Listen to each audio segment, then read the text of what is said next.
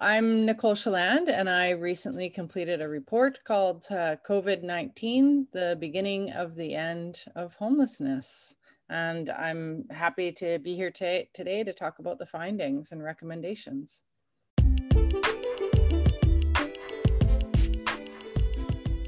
From the traditional territories of the Lekwungen and Wasanich peoples on southern Vancouver Island, I'm Dean Murdoch, and this is Amazing Places.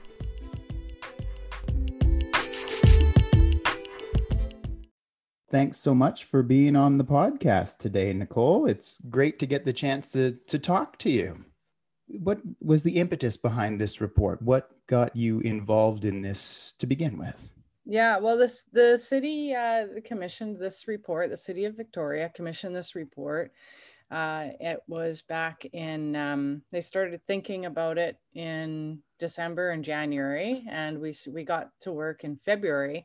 And in December and January, the provincial government had not yet made an announcement that they would be, with the federal government, developing 6 new supportive housing sites and 280 units of housing to help people exit homelessness.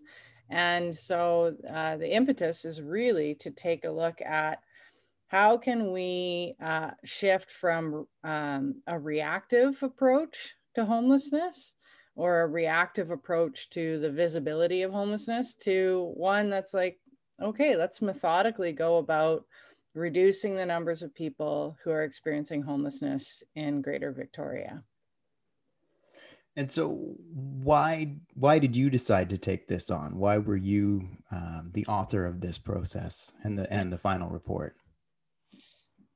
You know, I have been doing work around housing affordability for on and off, for 10 or 15 years. And I have been observing the increase in homelessness. And particularly, about 3 years ago, there was a real uptick in homelessness. People that were, working for agencies that were trying to support women leaving situations of domestic violence. And they were reporting that there was nowhere for people to go, and agencies had no resources to support people. And they were starting to advise women to go camp in Goldstream Park. And wow. And the shelters had a big uptick in the number of tents that are outside their shelters. So very, very, very concerned about what I've been observing with the housing crisis. So I was pretty happy to get the opportunity to do this report. What was your process? How did you gather your findings for this report? There were several different methods, approaches. I collaborated with 7 people who are experiencing homelessness. And that was a different process. It wasn't just straight interviews. There were engagements with people. So I offered to help people with their applications for housing or whatever it was that their priorities were. So met them where they were at, accompanied them in their sort of daily routine, and observed their interactions with the system. And, with their consent, documented those interactions as well as their reflections on those interactions. So that resulted in 7 individual stories in the report that show some of the systemic barriers that maintain people's homelessness and prevent them from getting permanent housing. I also interviewed 30 people that work in the sector. 6 were frontline workers and 24 were senior managers. And after I went through and analyzed all of that data, and identified the kind of the question was, what are the barriers to ending homelessness in the capital region?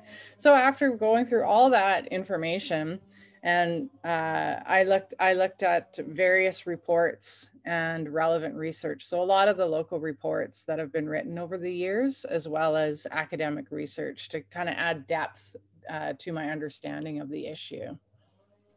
How important was it to the final report to have that narrative? You said you selected 7 stories that were demonstrative of the barriers that people encounter. How significant was that narrative in terms of how the report was presented and received?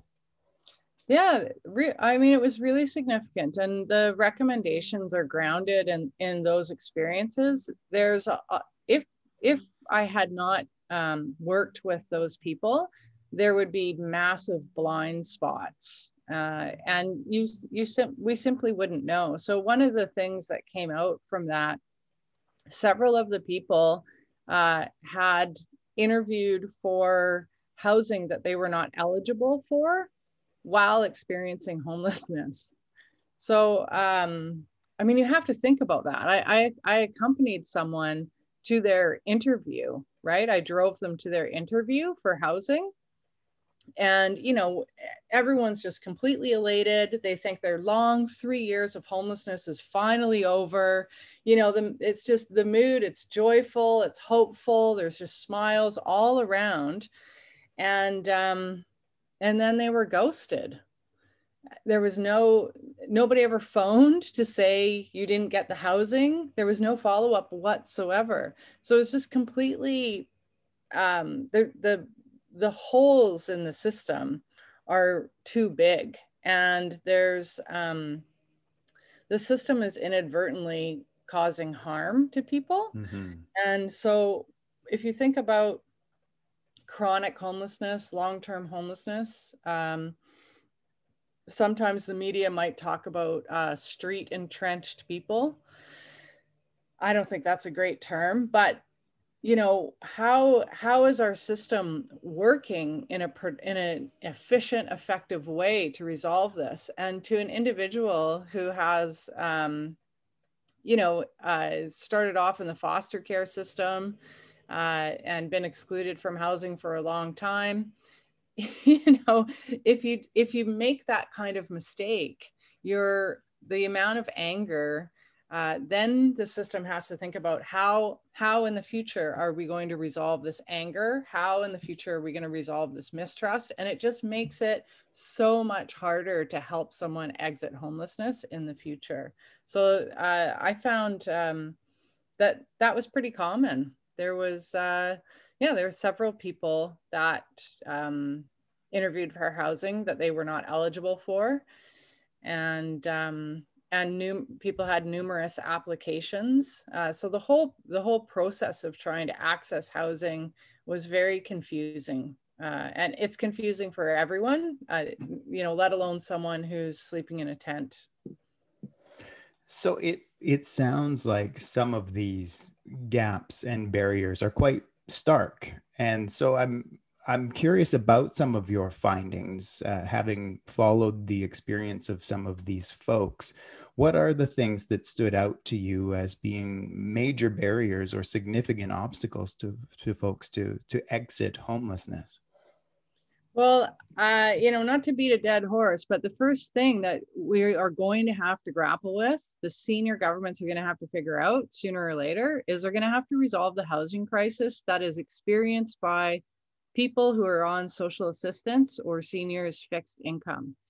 So there's over 10,000 households in the capital region earning less than $23,000 per year. All renter households who are spending more than half of their income on rent. So the Canadian Observatory on Homelessness calls these folks at risk of homelessness. They're at risk of being homeless. And they differentiate between at risk of homelessness as kind of this socioeconomic condition and in imminent risk of homelessness. And the difference is an event or a crisis. So it could be a breakup, or it could be an eviction because of redevelopment of low-cost housing. So if you think about it, you've got a person on disability assistance, and the majority of people, 6 out of 7 people that I interviewed relied on disability pension for their income. So in today's rental market, if you have an event like an eviction or a breakup or a job loss that causes you to leave your apartment, you might be living in an apartment that's had BC's form of rent control, where because you haven't moved in 20 years, you're paying $750 a month rent, which is more than 50% of your income if you're on disability pension, but you're not homeless, right? So now you've got an event and a crisis where you have to move. You cannot re-enter the rental market in Victoria. If your income's disability pension and you want to find a studio apartment, median available rents in Victoria for a studio apartment is 93% of disability income assistance right now. And the median available rent for a 1-bedroom apartment is 117% of disability income assistance. Wow. So it's more, it's like, it's impossible math. There's no way. So if you have, so those 10,000 households, they're okay right now. They're living in apartments, they're squeaking by, but if anything tips that balance, and redevelopments are something that tip that balance, it's not possible on their income to enter the rental market. So senior governments are not producing housing for this income group to the level that's needed. So the BC has a new housing strategy.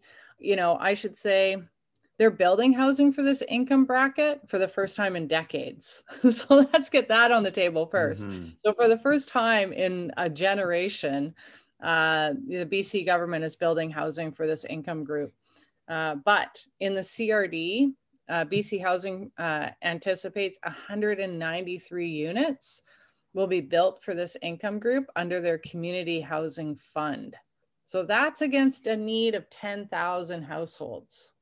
So it's the first and foremost, they have to resolve the housing crisis. And specifically, there needs to be a plan for this income group. This income group, private for-profit housing will never trickle down to this income group. So it really has to be government subsidized housing. The finding related to this, I mean, the main thing, people, I want people to wrap their heads around is there's a bunch of people who are experiencing homelessness only for financial reasons. So if there was housing available, they could resolve their own homelessness without entering this system. And by continuing to ignore this section of the population, we're institutionalizing homelessness. And that's pretty sad. We're institutionalizing a new, profession, a new sector. And I don't think anybody wants that. I think everybody wants to see that this sector shrink. And that's certainly what I want to see. Well, and it clearly doesn't have to be this way. It's not a natural outcome of our function as a society. These are economic consequences of inequity, and that are exacerbated, particularly in times of crises, but have been ongoing over the course of several decades. So it seems like there are available mechanisms for government in order to reverse this trend and to create the kind of economic interventions that would prevent this from continuing to occur. Yeah. And of course, our current approach, which is haphazard and reactive and relies on a lot of emergency services, is very expensive. And providing people with permanent housing immediately saves $2 for every $1 that's spent. It's much more cost effective than having emergency services respond on a daily basis. Why do you think that that's been such a major blind spot? I mean, we've seen data that supports that for years, and yet we continue to exist in this reality in which, oh, we throw up our hands, it's just too expensive, we can't possibly afford to create the kinds of support and housing that are necessary. Yeah, well, I mean, one of the findings of the report is that we're not implementing the evidence-based model of Housing First. So the study called At Home Chez Soi, it's the largest field trial of a Housing First intervention in the world, and it happened in Canada. And it happened with over 2,000 participants across 5 different sites.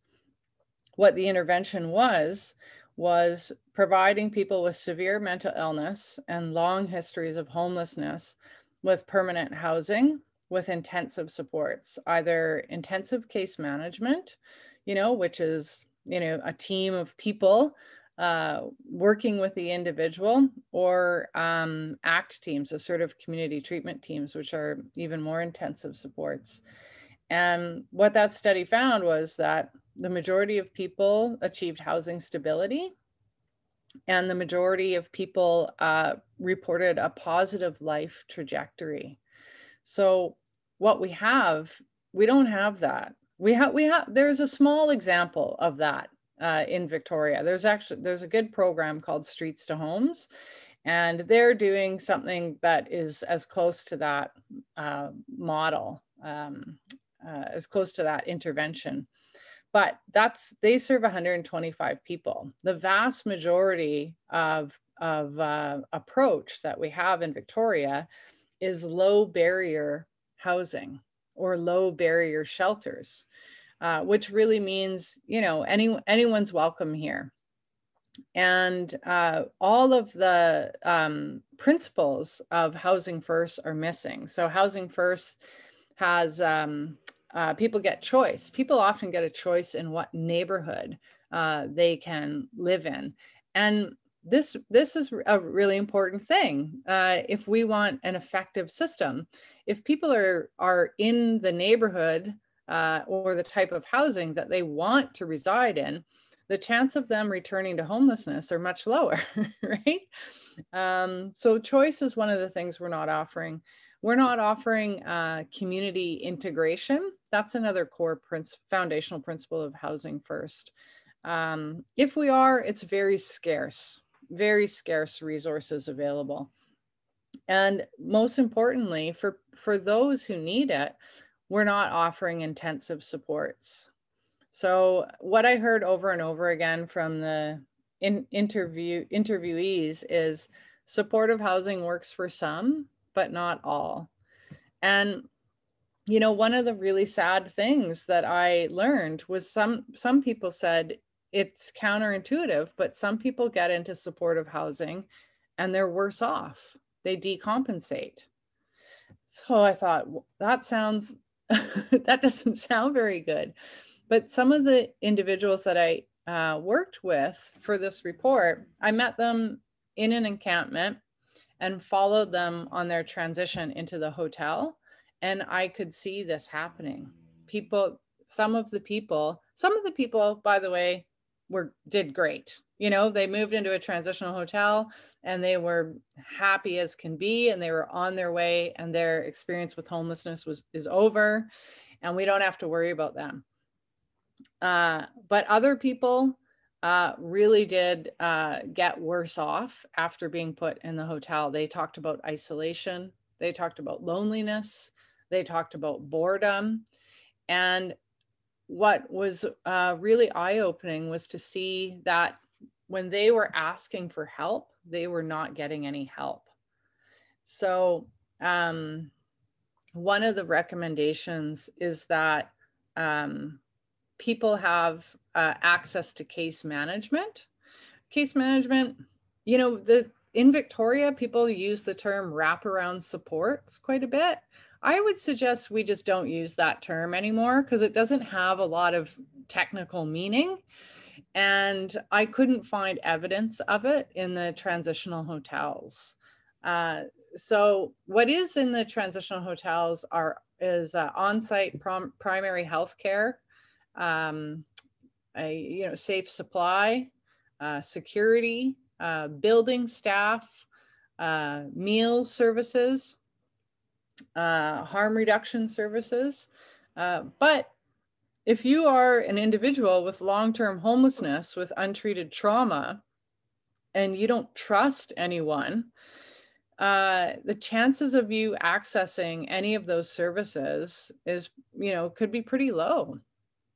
So case management is quite different because it means that there is a case manager who's helping you put your team together.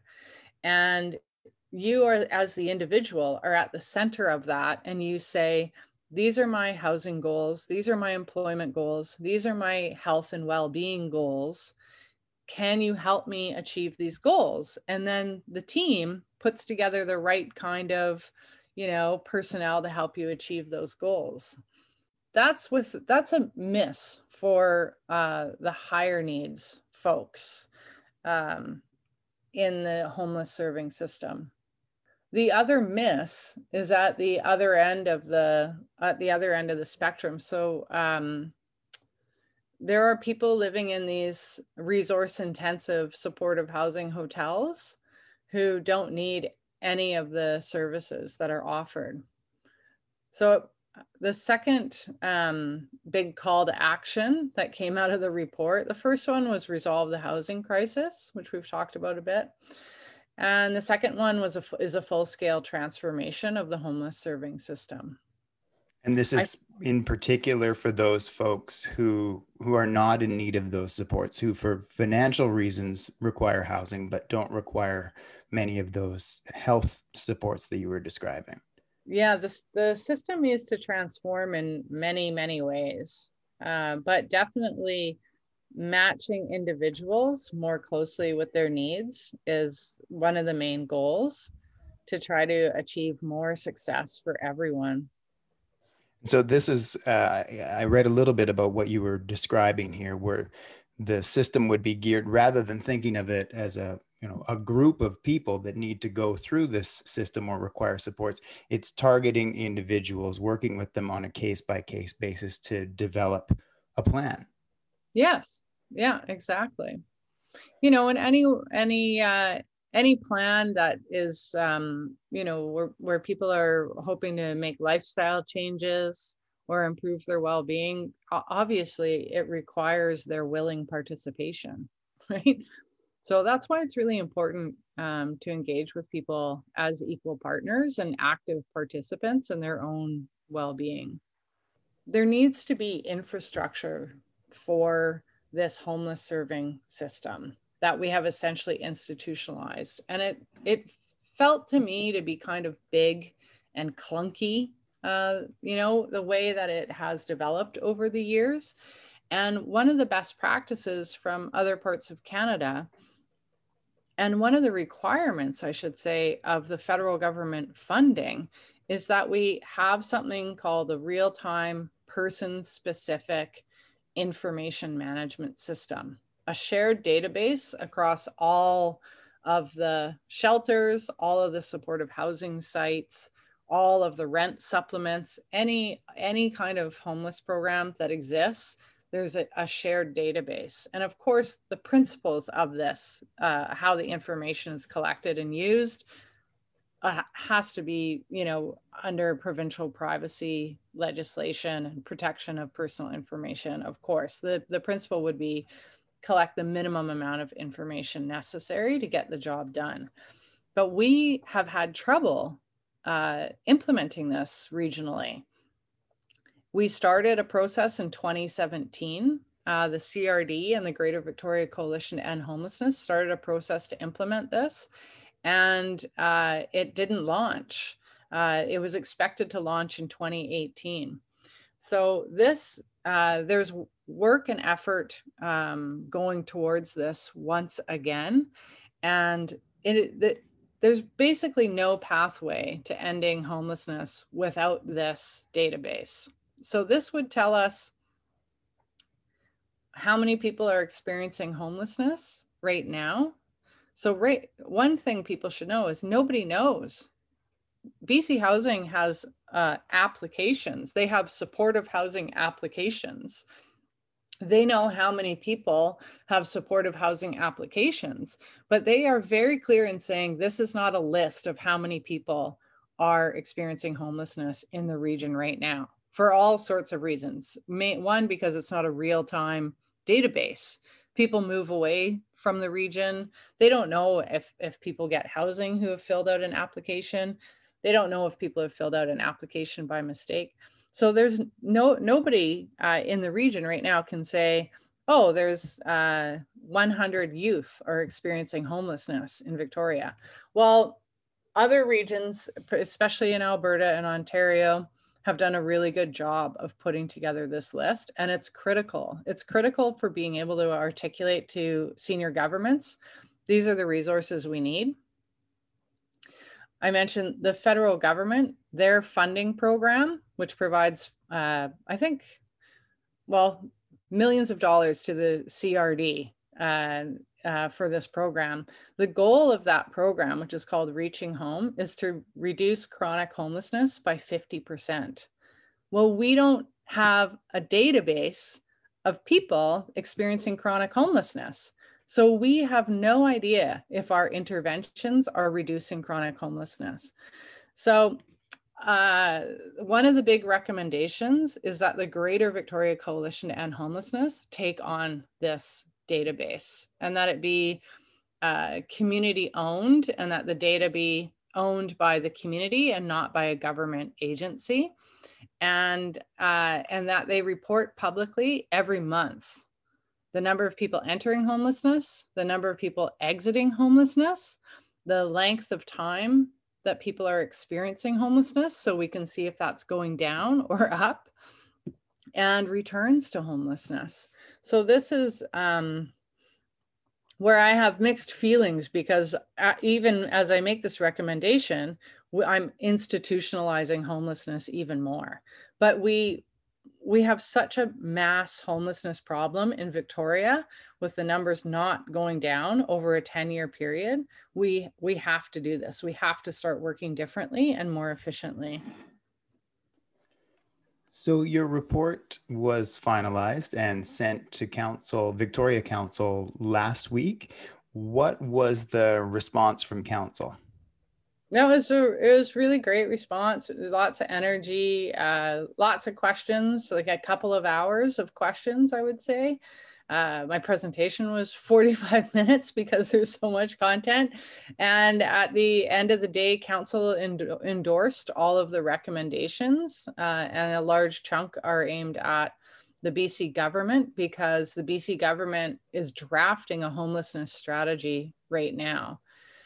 So this report will be very useful to Victoria City Council, who's in regular conversation with provincial counterparts about homelessness, to help influence that homelessness strategy.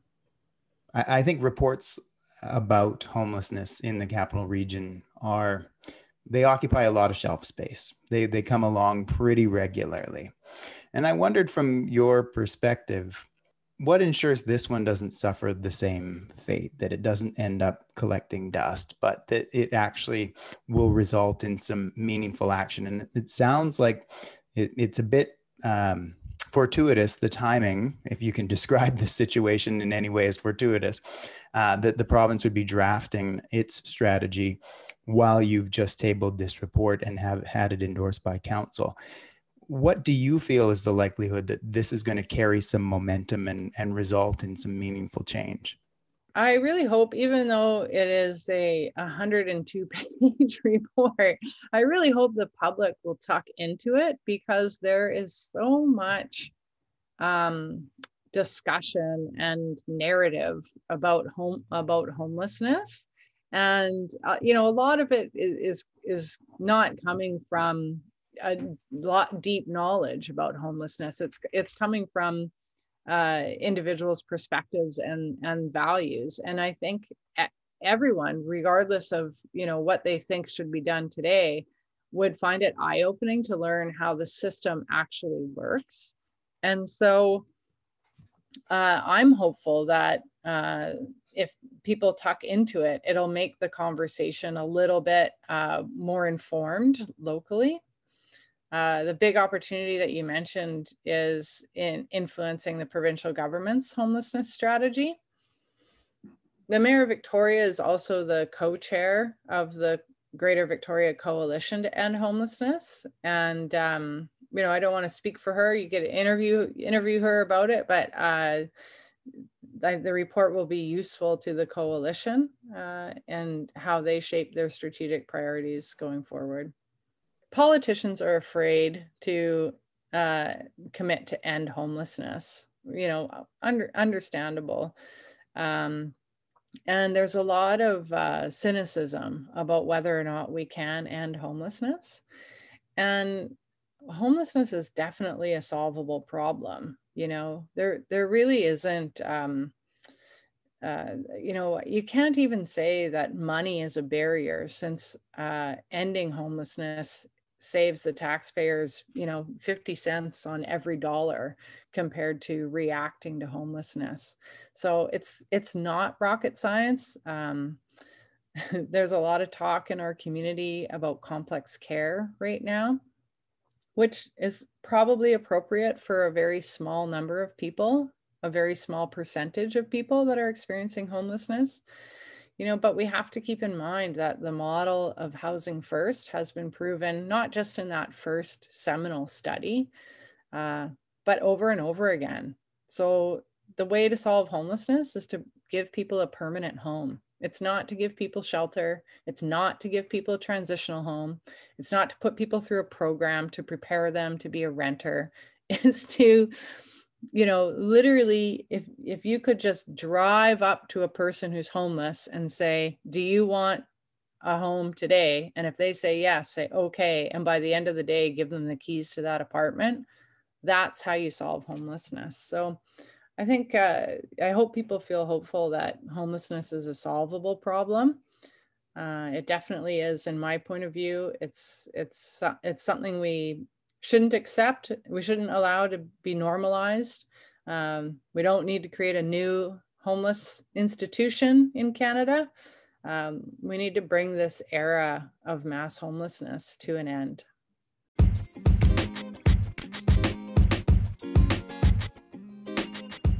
Nicole Chaland is the author of a report that has just been received by Victoria Council with 28 recommendations and 4 major calls to action. Certainly a comprehensive report. Nicole, thank you so much for your energy and effort and your thoughtfulness on this significant issue, and taking the time to chat with us today to share, I think, just a snippet of all of the work that has gone into producing this report and your reflections on where things may go from here. It's so appreciated. Thanks for having me, Dean. I really appreciate it. This has been another episode of Amazing Places. I'm Dean Murdoch. Thanks for listening.